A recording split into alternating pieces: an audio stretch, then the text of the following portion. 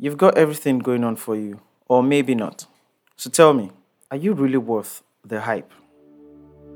You're welcome to the Something Like podcast with Tiwa David. And it's Valentine's Day, so happy Valentine's Day to you. And if you're not subscribed to this podcast yet, a sub to this podcast will be just lovely. So, this new episode, the seventh episode, I'm here to tell you that you are chosen. You see, the value attached to something determines how much you hype it, determines how much you go out of your way to present that value to other people. My question for you is, why do you think you are not worth so much? Why do you look down on yourself? The lyrics to this song, I'm already loved, I'm already chosen, they are not just lyrics to a song, but the communication of the heart of our Father to us. But we begin to ask ourselves, how can I be already loved? How can I be already chosen? What have I even done to deserve all of this? I asked earlier today on my WhatsApp status that what exactly qualifies us to be loved? Is it by merits or what exactly?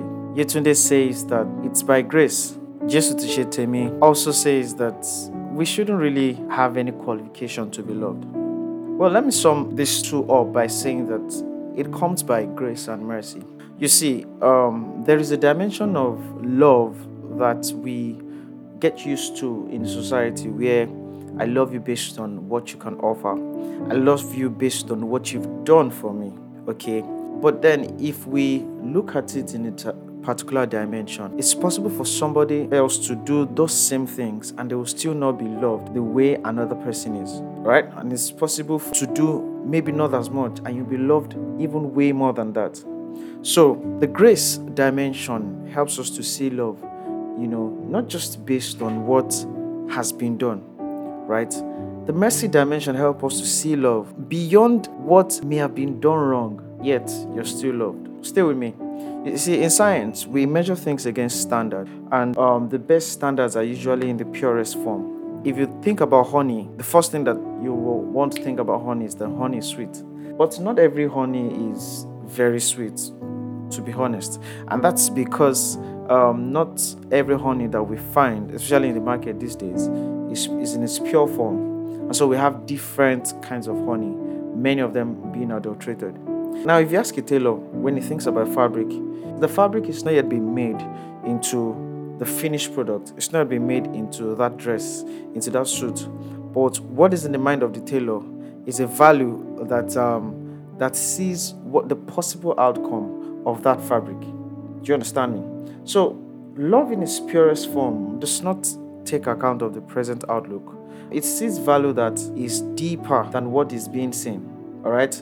And what you value, you will want to add value to. So the truth about love is that love adds value to. So in a society where we are caught up trying to measure up to a particular standard so that we can be accepted, okay, we miss out on experiencing true love, which does not take account of what you are now, but sees what you can become and then contributes to that growth process so that you can become.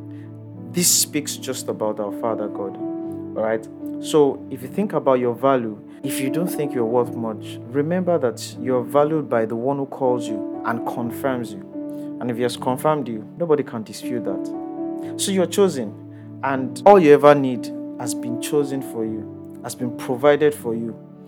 Jesus said that if you, being wicked, know how to give good gifts to your children, how much more our Father which is in heaven? You see, the good Father doesn't only give good gifts, he gives good and perfect gifts. The scripture says in James chapter 1 that every good and perfect gift comes from God, the Father of light, with whom is no variation nor turning. That's to show that a gift can be good, but when it is with God, it is both good and perfect.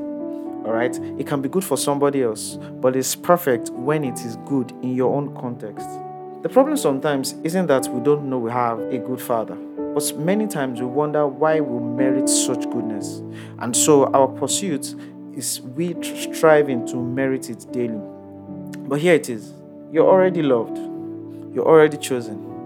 This order is not a response to something. It's not a response to something you've done or something you've not done. It's a gift, despite all of that. You need to understand this first. You see, we only love because he has loved us first. We see that in 1 John chapter 4. So our ability to actually experience true love is hinged on the fact that we first accept that there is one who loves us in its purest form, who loves us despite of what we have become or what we are yet to become. And that is God.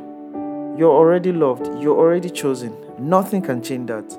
There's nothing you did to be able to merit it, and there is nothing you will do to literally unmerit the love of God. Okay?